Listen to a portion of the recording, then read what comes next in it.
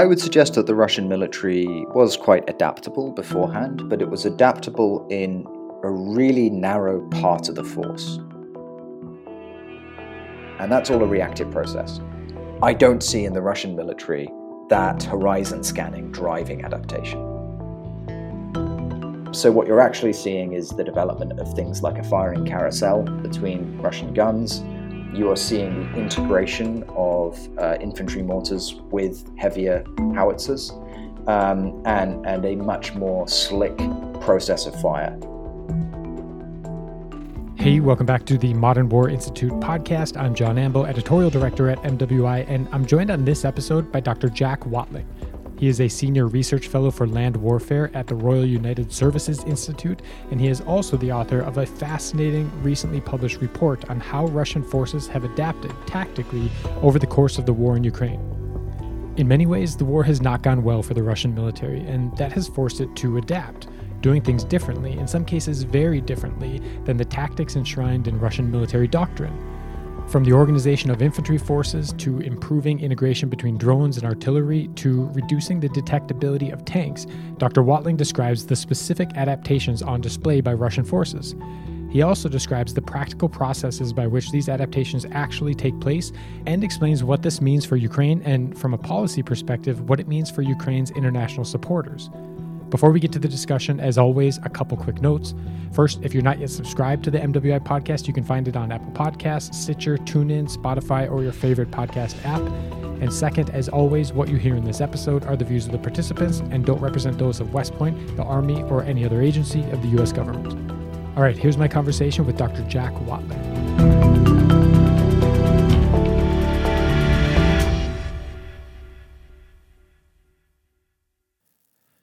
Jack, thanks so much for coming on the MWI podcast.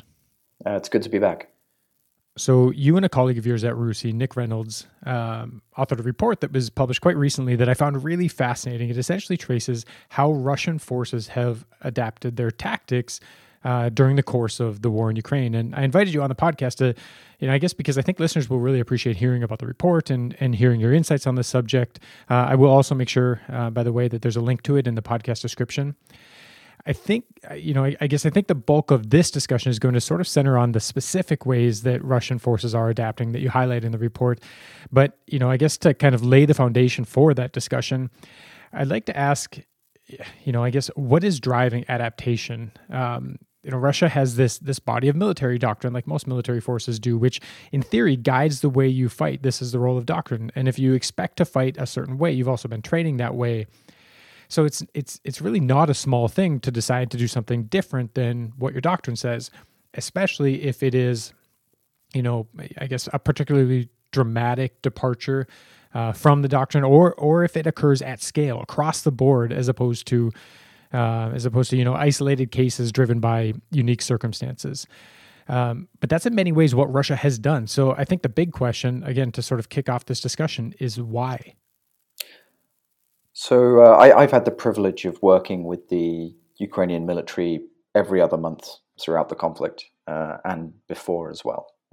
And a lot of that time, what I've been doing with them is trying to identify operational and tactical challenges that they are anticipating, and then informing colleagues outside of Ukraine about options for overcoming those, and trying to make sure that with the limited bandwidth for support that can be provided, we focus on the right things.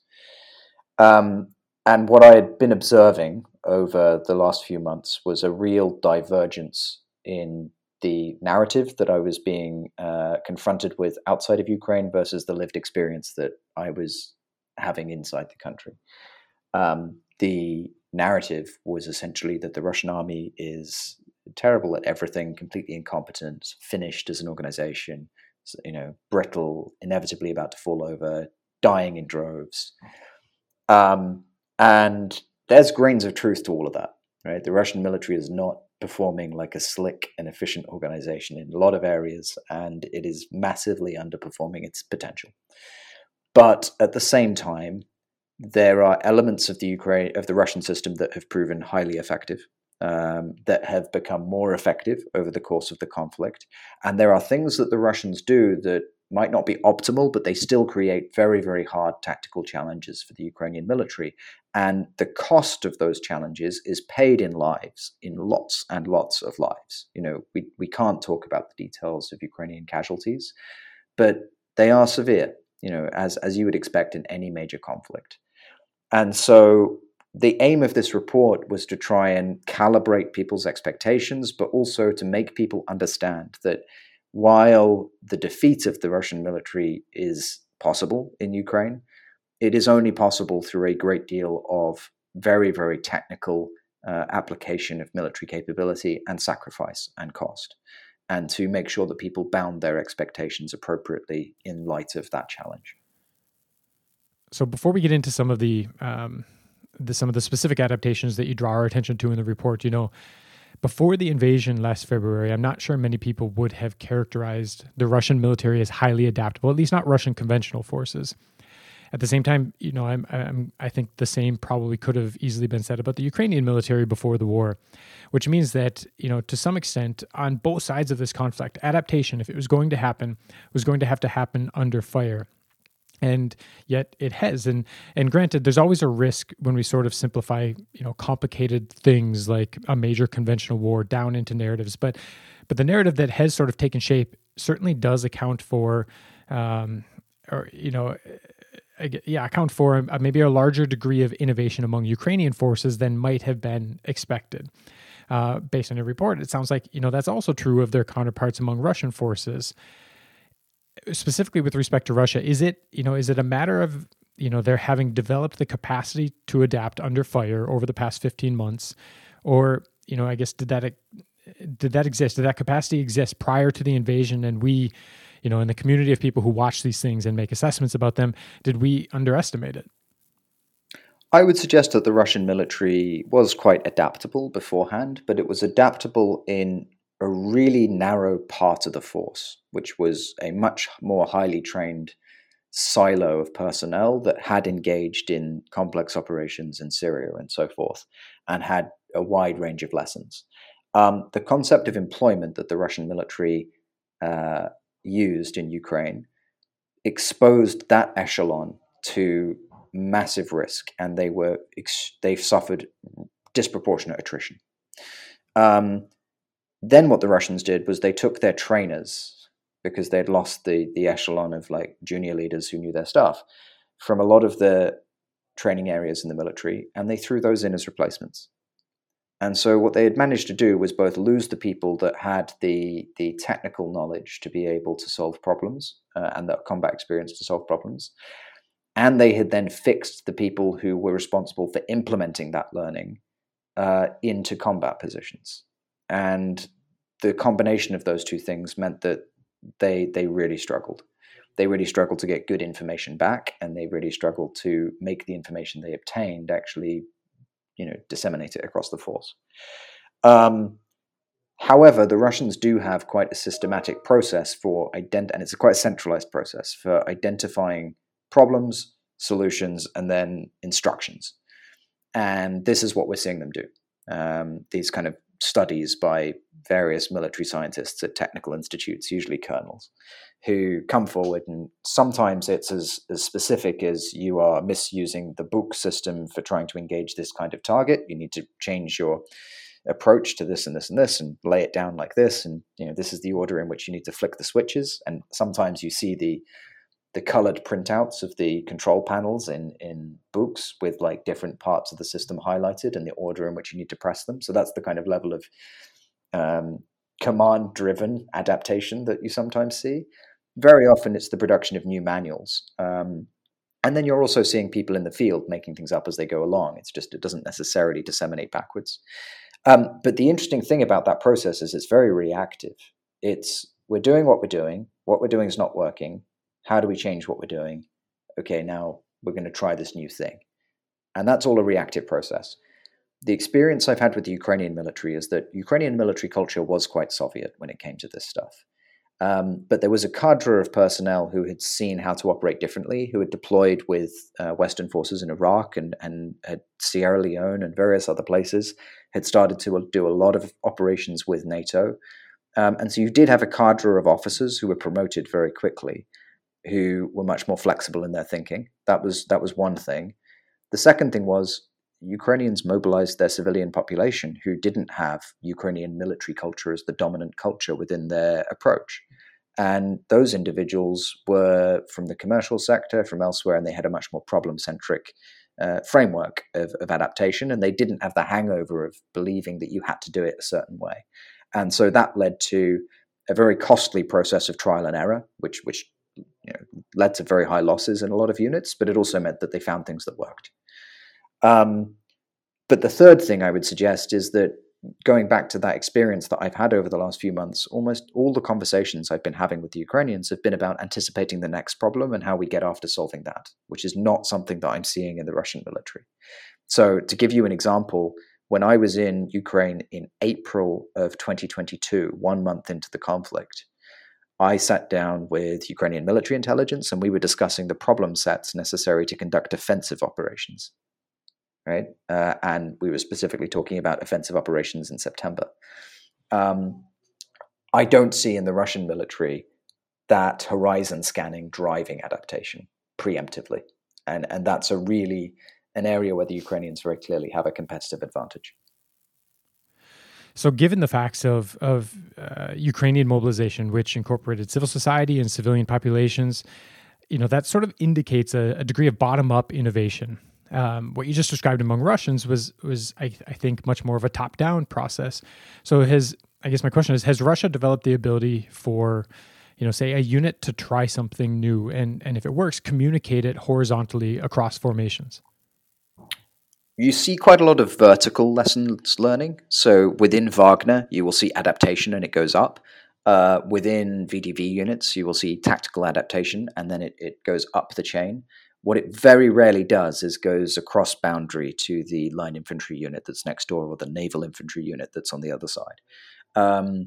Until you get to about combined arms army level, and then it gets noticed by the central learning process and something gets written and disseminated, and then it starts moving sideways. So lateral movement of knowledge is quite high in the Russian military. Within specific sectors and formations and detachment groups, you do see that process of bottom-driven innovation adaptation, which interestingly is one of the reasons why the VKS, the Russian Aerospace Forces, have actually been one of the most adaptive services and Russian components, because their force generation and mission planning process is already much more centralized. So there was much less gap and much less requirement for lateral movement of information between their J3 function and their execution and their J5 function.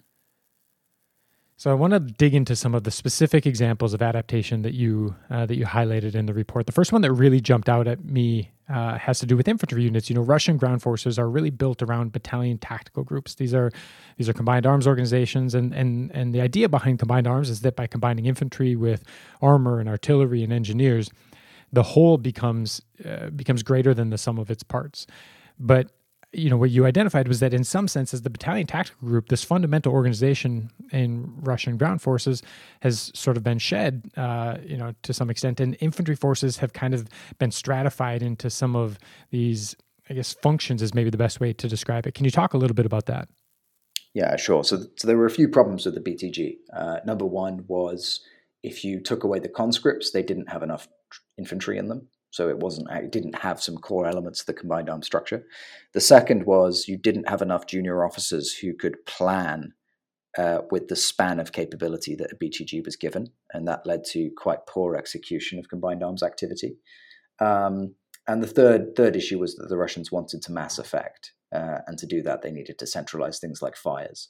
And so even in June of last year, we were seeing artillery being pulled away from infantry maneuver units and reallocated to what were being called artillery tactical groups. We've now seen not so much a centralization of fires into ATGs, but you have the artillery group assigned to the sector commander, and then artillery made organic to mission-specific units that are generated at the front. And those mission-specific units are often called storm detachments or assault detachments, or tactical groups, but they are usually battalion-size groupings, which will have a few different kinds of capabilities within them. One of them will be a heavy mortar baseline.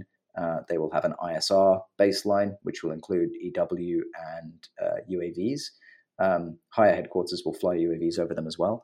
And then of the infantry units, they will usually have a core of dedicated assault troops who have an esprit de corps to be very aggressive and good equipment for it.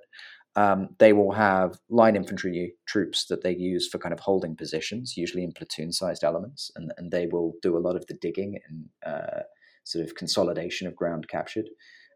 You'll have specialist units of snipers and support weapons, and they often group their support weapons into these mobile reserves who can either bring down very heavy fire onto Ukrainian assault units or more often sneak up and start to knock down and attrit defensive positions once they're identified. And the main means of identification or determining whether you want to assault or just fix the enemy is to use what we describe in the report as disposable infantry. You'll be surprised to know that that's not what the Russians call them, but nonetheless, these are essentially mobilized convicts or untrained mobilized personnel who are usually given amphetamines and sent forward to skirmish. And it's a form of reconnaissance by blundering, essentially. So they go forward, they test what they run into. If they run into something, they start getting into a firefight. But what they force is two things. One, the continual expenditure of Ukrainian human capacity, because their defensive positions have to continually skirmish and displace so that they're not then destroyed when they illuminate. Two effects. One is sometimes they get caught by snipers and artillery because they've been fixed in a position, and therefore it has an attrition effect. The other effect is that because the personnel get very tired, they can't leave the line. The Ukrainians have to do a troop rotation quite regularly. And when they do the troop rotation, that's when the Russians can catch them with artillery. So it does set up a series of tactical dilemmas. Or these disposable troops make significant progress because there isn't a concentration of Ukrainian troops on that sector, in which case they found a seam that can be prioritized for assault, and they'll try and turn the flank of adjacent formations. So there is a logic to it, but it is extremely callous. You mentioned that artillery capabilities have been centralized to a certain degree, and I guess I'm curious, is that adaptation, or is it maybe reverting to a cultural preference for mass that we often attribute to Soviet forces and maybe assume has carried over into Russian military culture? It's interesting, actually. The development of Russian artillery during the conflict, it initially was to mass it. And so we were seeing, for example, counter-battery regiment missions going in occasionally, or not so occasionally even. What the Russians concluded after July of last year was that wasn't really viable given the threat to logistics. You just couldn't put enough ammunition around the guns to be able to, and protect them from HIMARS, to be able to execute in that way. And this is a good example of where their logistics doctrine, which hadn't been updated since the 1970s, really, including the distance and planning assumptions, was suddenly found not fit for purpose. And so they had to adapt from their doctrine. Now what you find is much more responsive and interlinked kill chains, or reconnaissance fire circuits, as they call them, between UAVs that are giving organic feeds to the artillery unit so that the artillery unit can engage directly, but also to the command post. And the command post can then either assign fires or reinforce fires with their own fires units that don't have that organic artillery feed.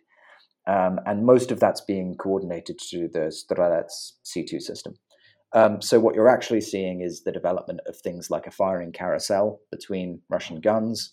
You are seeing the integration of infantry mortars with heavier howitzers, and a much more slick process of fire.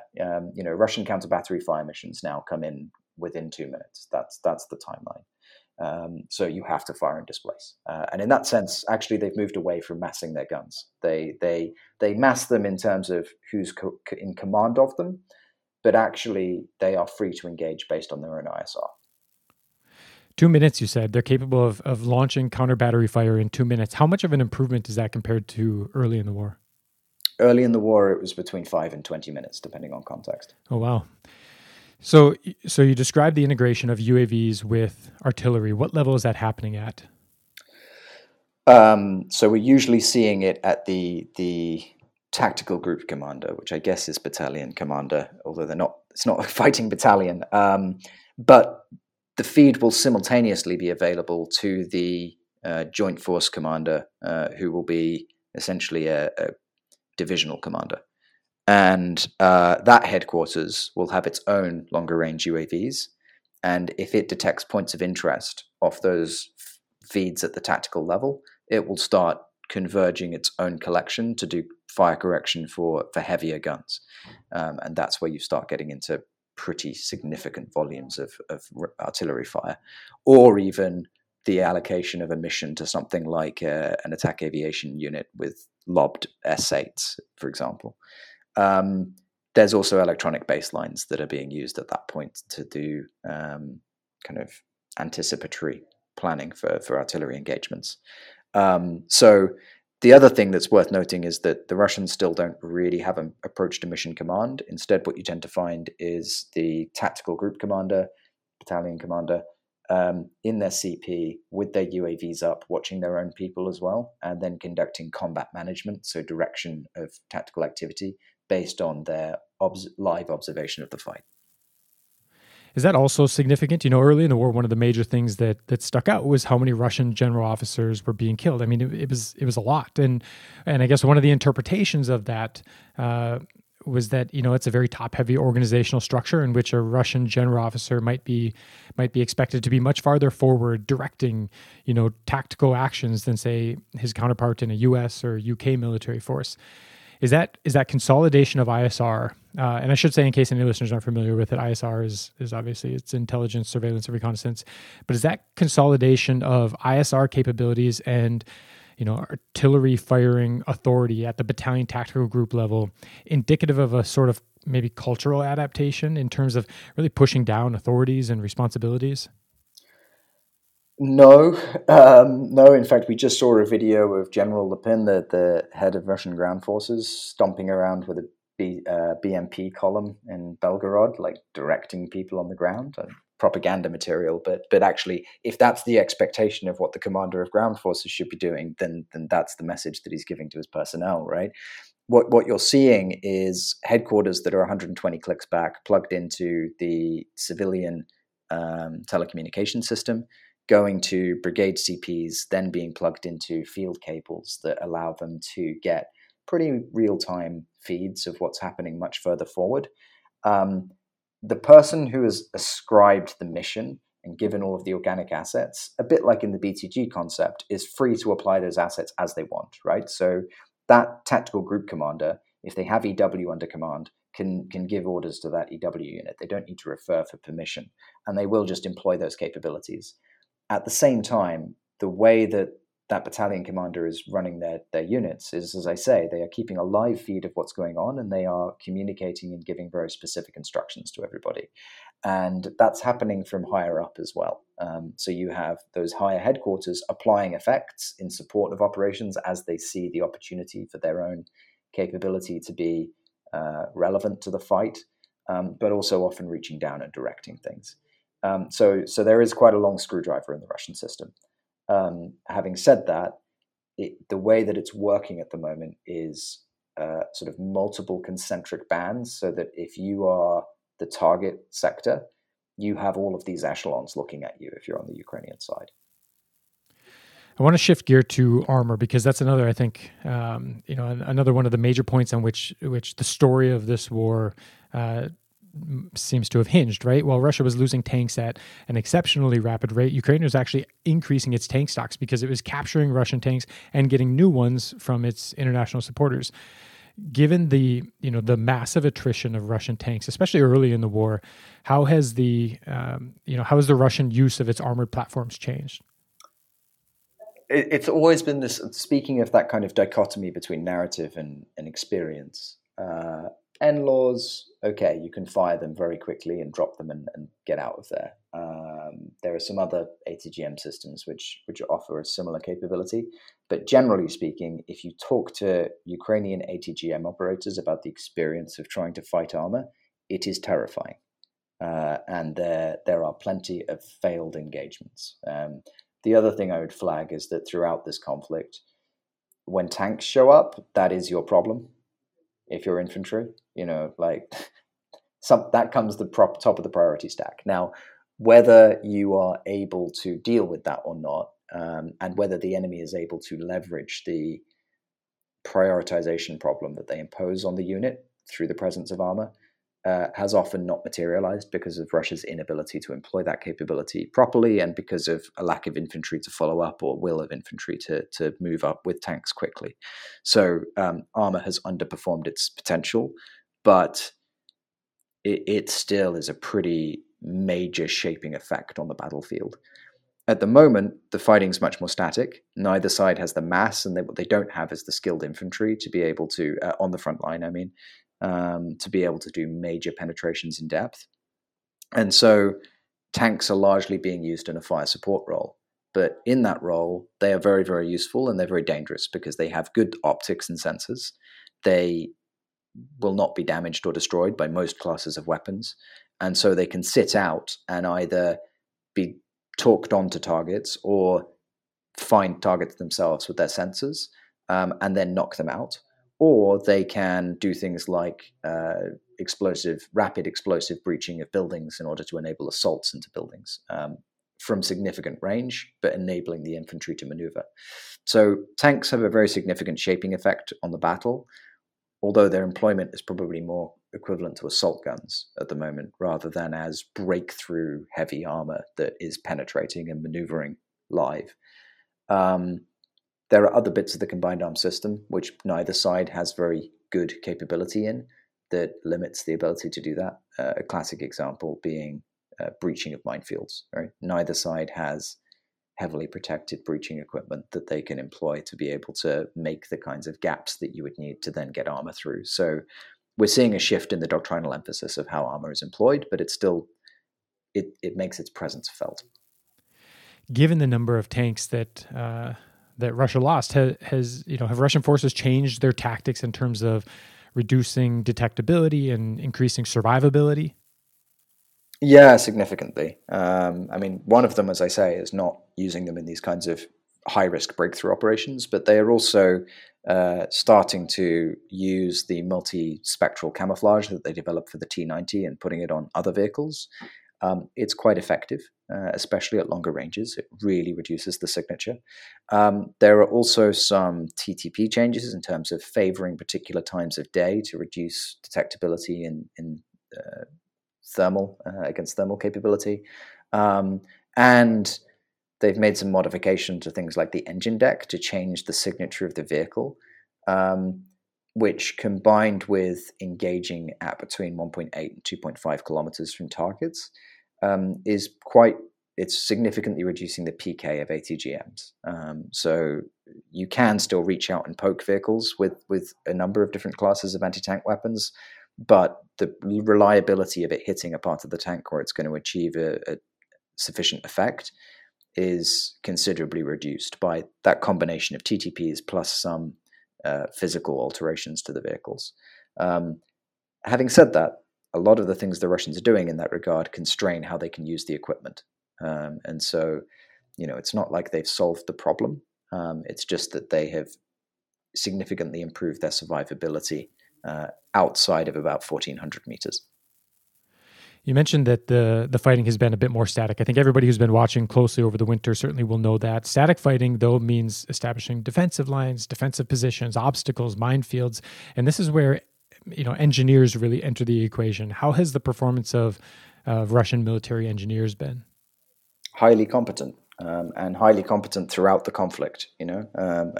People highlighted things like their failed gap crossing over Seversky Donetsk River, but the bridging part of that was fine, right? The Russians can rapidly emplace assault bridges and pontoon bridging. They've got plenty of it. They do it correctly for the most part.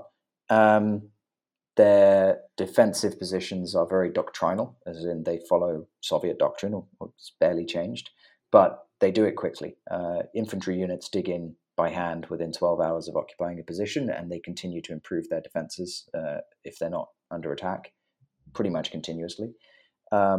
First defense line is usually foxholes, and so you have a series of overlapping platoon positions. Second defense line is where force protection engineering comes in, and that will basically be formed trenches with strong points, usually concrete reinforced firing positions, again, built around terrain and ridge lines so that they've got good overlapping sight lines. And then in front of that, you will have these 700 meters to 1200 meter obstacle belts of tank ditches, tank traps, wire track entanglements, and mines. And the emplacement of mines is very extensive.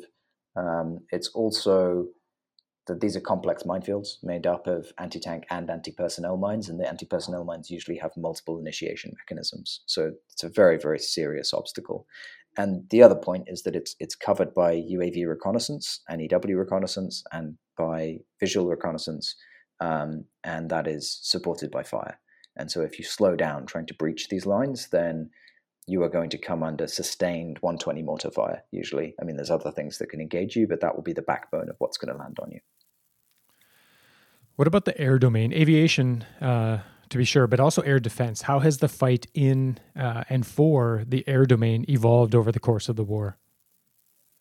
So the Russians would have been able to inflict very heavy losses at a number of points if they'd thrown in the Air Force and taken much more risk with their aircraft. But they couldn't sustain those loss rates for very long. And they certainly couldn't sustain the losses of pilots and the morale of the force if they had decided to do that repeatedly. I think it's important in that context to emphasize the significance of the interrelationship between their ground-based air defenses and their defensive counter-air capability as critical to their defense planning assumptions against other threats, including NATO. And so they don't particularly want to have that force overly attrited. And what that has led to is, as you say, unwillingness to expose themselves to risk, sitting high above their own meses and above their own lines. However, they have been adapting in how they can support the main effort. One of them is a continual process of testing and adaptation in terms of how they layer effects and synchronize effects for air-launched cruise missiles and ballistic missiles, and integrating UAV strikes into that. Lots of different techniques for continuously proving along different routes, mixing ISR UAVs in as well, and also having multiple potential points of initiation through putting lots of aircraft in the air and then prioritizing mass along a small number of corridors for actually where they track the missiles from. So long-range strike, there's plenty of test and evaluation. And then tactically, we're seeing lofting being the main effort in terms of delivery of effect. The first one being S-8 rockets lofted at very low altitude with about up to 12 clicks range. It is effective enough if you're using it against a forming up point to be very disruptive. And then the other is lobbing Fab 500 bombs with glide kits on them, which they are systematically converting those bombs for glide kits, usually launched by Su-35S from medium altitude. It's a very large explosive. You don't need to be that accurate, and they'll likely be refining the tables of when they let go, when they release that weapon, and the glide kits themselves. And they have a huge stockpile of these bombs. So that's a concern as to whether they start using those capabilities not in small numbers, but in very large numbers. At the moment, it's harassing kind of all over the place. If they concentrate it, this is an issue. And then the other is just that continual use of aircraft for defensive counter-air and look-down capability, using R-37s to hold Ukrainian aviation and the Ukrainian Air Force at risk, which is reasonably effective, although to be honest, it's the air defense laydown that means that the Ukrainians don't have very much freedom to operate. You know, we've been we've been looking for lessons, especially the U.S. Army, as we transition from kind of 20 years of low intensity conflict and stability operations in Iraq and Afghanistan to large scale combat operations, and kind of readiness to confront a near peer military force on the battlefield. One of the things that quickly became obvious, I guess there are things that we sort of took for granted, camouflage and the ability to jump talk, basically break down tactical operations centers and move to avoid being targeted. Even before the invasion, we were starting to recognize some of these things. Retired General John Abizaid was a U.S. defense envoy advising the Ukrainian Ministry of Defense on a variety of reforms, and he described the fighting that was taking place in the Donbass region for years before the invasion as trench warfare with drones and cyber. It sort of, that description sort of connotes this back to the future quality with some of the old and some of the new. How would you break that down in terms of what you've seen over the past 15 months? What's the balance of, a reversion to things that are sort of time-tested and proven in wars of the past, and this integration of new technologies, new things? So it's definitely a blending of old and new. And there are plenty of old things like tube artillery, which you need in quantity, and its lethality has not diminished. And of course, that has a whole load of shaping implications, including, as you say, the paramount importance of digging as soon as you go static if you're infantry. But firstly, there are very significant new elements. Electronic warfare, UAS, integrated at a very tactical level. The fact that nowhere is safe on the battlefield, there is no rear area security. Those are definitely changes. And then it's, I think, important to reflect on the fact that there are elements of the old systems that have changed as well as a result of their interaction with new systems. So what do I mean by that? If we take artillery as a good example, you can now achieve mass precision with actually quite inaccurate artillery because of the live ISR that you can get. And therefore, if someone's in a trench, it's not actually the thing that's going to make them survivable. The thing that makes them survivable is the ambiguity about which bit of the trench they're in, and their ability to move along it and conceal themselves. The other thing I'd say is that in the modern saturated ISR environment, concealment is a very, very temporary condition. There is a hard timeline that you're on before you will be detected. However, you can certainly create ambiguity.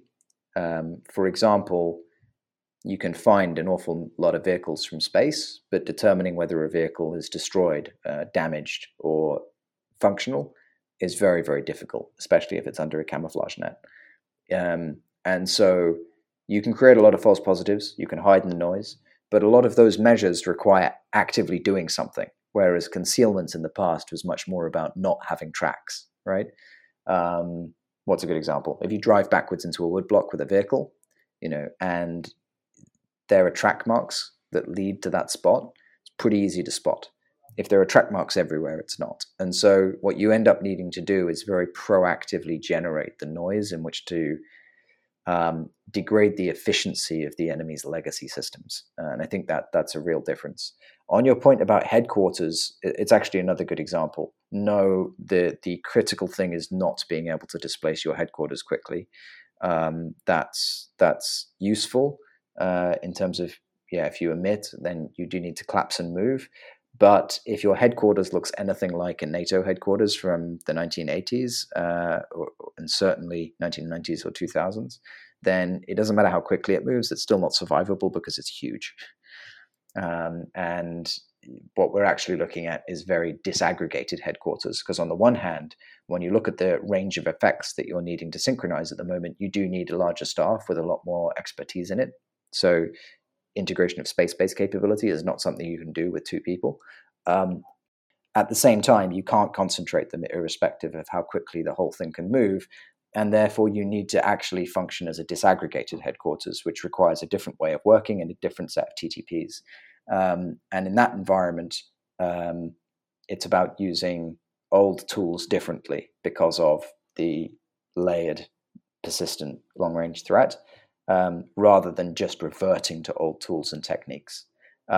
Actually, another good example of why displacing quickly rather than being subterranean and being in too small a packet to justify the kind of munition that can broach that site is probably more the way to go. Is that if you move quickly, what will come after you is a Lancet. And GMTI allows you to track a moving vehicle from a location. So if you've detected a vehicle and it starts to displace, then you can use GMTI, you can keep tracking it, you can send a loitering munition after it. And we see Ukrainian howitzers getting hit with Lancets as they displace from their firing positions for precisely that reason. Well, to sort of wrap up, I guess I kind of want to zoom out and ask, the so what question. One of the conclusions that you reach in the report is that, from the standpoint of the international support that Ukraine has received, the sort of focus is shifting, or should shift, from providing key systems to really emphasizing training and training on tactics and how those systems are employed. I wonder if you can kind of explain why that's the conclusion you reached after spending all this time really closely studying Russian adaptation. Yeah, so we didn't spend all this time studying Russian adaptation, basically. We spent a lot of it joining Ukrainian units, doing unit training, rehearsals for operations, etc. And spent plenty of time talking through how they do their business and observing it. For lots of reasons, we were not going to write about that. And so we don't cover in the report whether we think that the Ukrainians are in a position to be able to overcome the challenges that we set out. That's one of the unfortunate aspects of writing about an ongoing conflict, is that we have to be very, very careful about what we make public. However, if we are talking about putting the Ukrainian armed forces on a sustainable basis so that they can continue to force generate units that are able to overcome these problems, then there are clear priorities. And what I would suggest is that some of those priorities do require equipment, EW baselines, counter-battery radar, the ability to lift Russian fires when the Ukrainians try and move. Those are very important capability problems. But for the vast majority of cases, it's much more important that there is the rationalization of what's provided, so we consolidate around fewer systems, continuity of ammunition and spares, and then a training pipeline for how they are used. And in particular, basic skills. The Ukrainian military went from 150,000 ground forces to 700,000. You don't have that many junior officers and people who are trained to do infantry assaults at tempo. And when you're conducting offensive operations, those are critical skill sets. And if we look at the training that is provided to the Ukrainian armed forces, a lot of it is individual training. Some of it is collective training. A significant proportion of it is technical training on systems employment. What is largely missing is the equivalent to what would be junior Brecon in the UK. I'm not sure what the US equivalent is, but it's essentially your platoon and company commanders and NCOs, people who can, maintain rapid tempo of advance while assaulting a position, because they know how to do coordination and management of fires with movement, that kind of stuff. The Ukrainians have people who can do that, but they don't have an infinite supply of them, and it's not something that their current unit generation system can spit out at a reliable rate. And so if you want the Ukrainians to be able to conduct offensive operations at an acceptable rate of loss or a sustainable rate of loss, then we need to shift to make sure that we have a really joined up approach to providing a training pipeline to deliver core competencies. That's really what will determine, I think, the outcome of a lot of these engagements, because a lot of fighting in Ukraine is at company scale, even if you have even up to core level shaping and enablement to sort of bound that operation. A lot of the decisive element of whether or not the operation succeeds or fails will come down to a company action. And so we need to get that bit right, real focus on the basics. How do you do reconnaissance of a minefield? that's a really challenging task. The Ukrainians have very, very competent military engineers. They're very busy. There aren't that many of them, right? How do we train more? That's a really important question. It's a question that consumes much more time, I think, than this weapon system, that weapon system, because ultimately there isn't a silver bullet at this point. Well, I think that's as good a point as any to sort of wrap up. Thanks again for joining me. It's been a really fascinating conversation. The full report itself is also fascinating, and again, it's not hard to find online, but I'll make sure a link is included in the episode notes, the show description. For any listeners who are interested, I'd highly recommend giving it a read. It gets into a lot of detail on some of the things that we've talked about today, but also some of the other things that we didn't have time to touch on. So, Jack, thank you again. I really appreciate your time. No, a pleasure.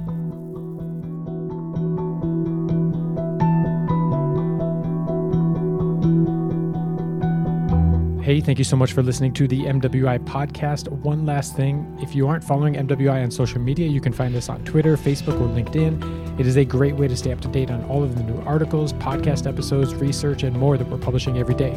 Thanks again.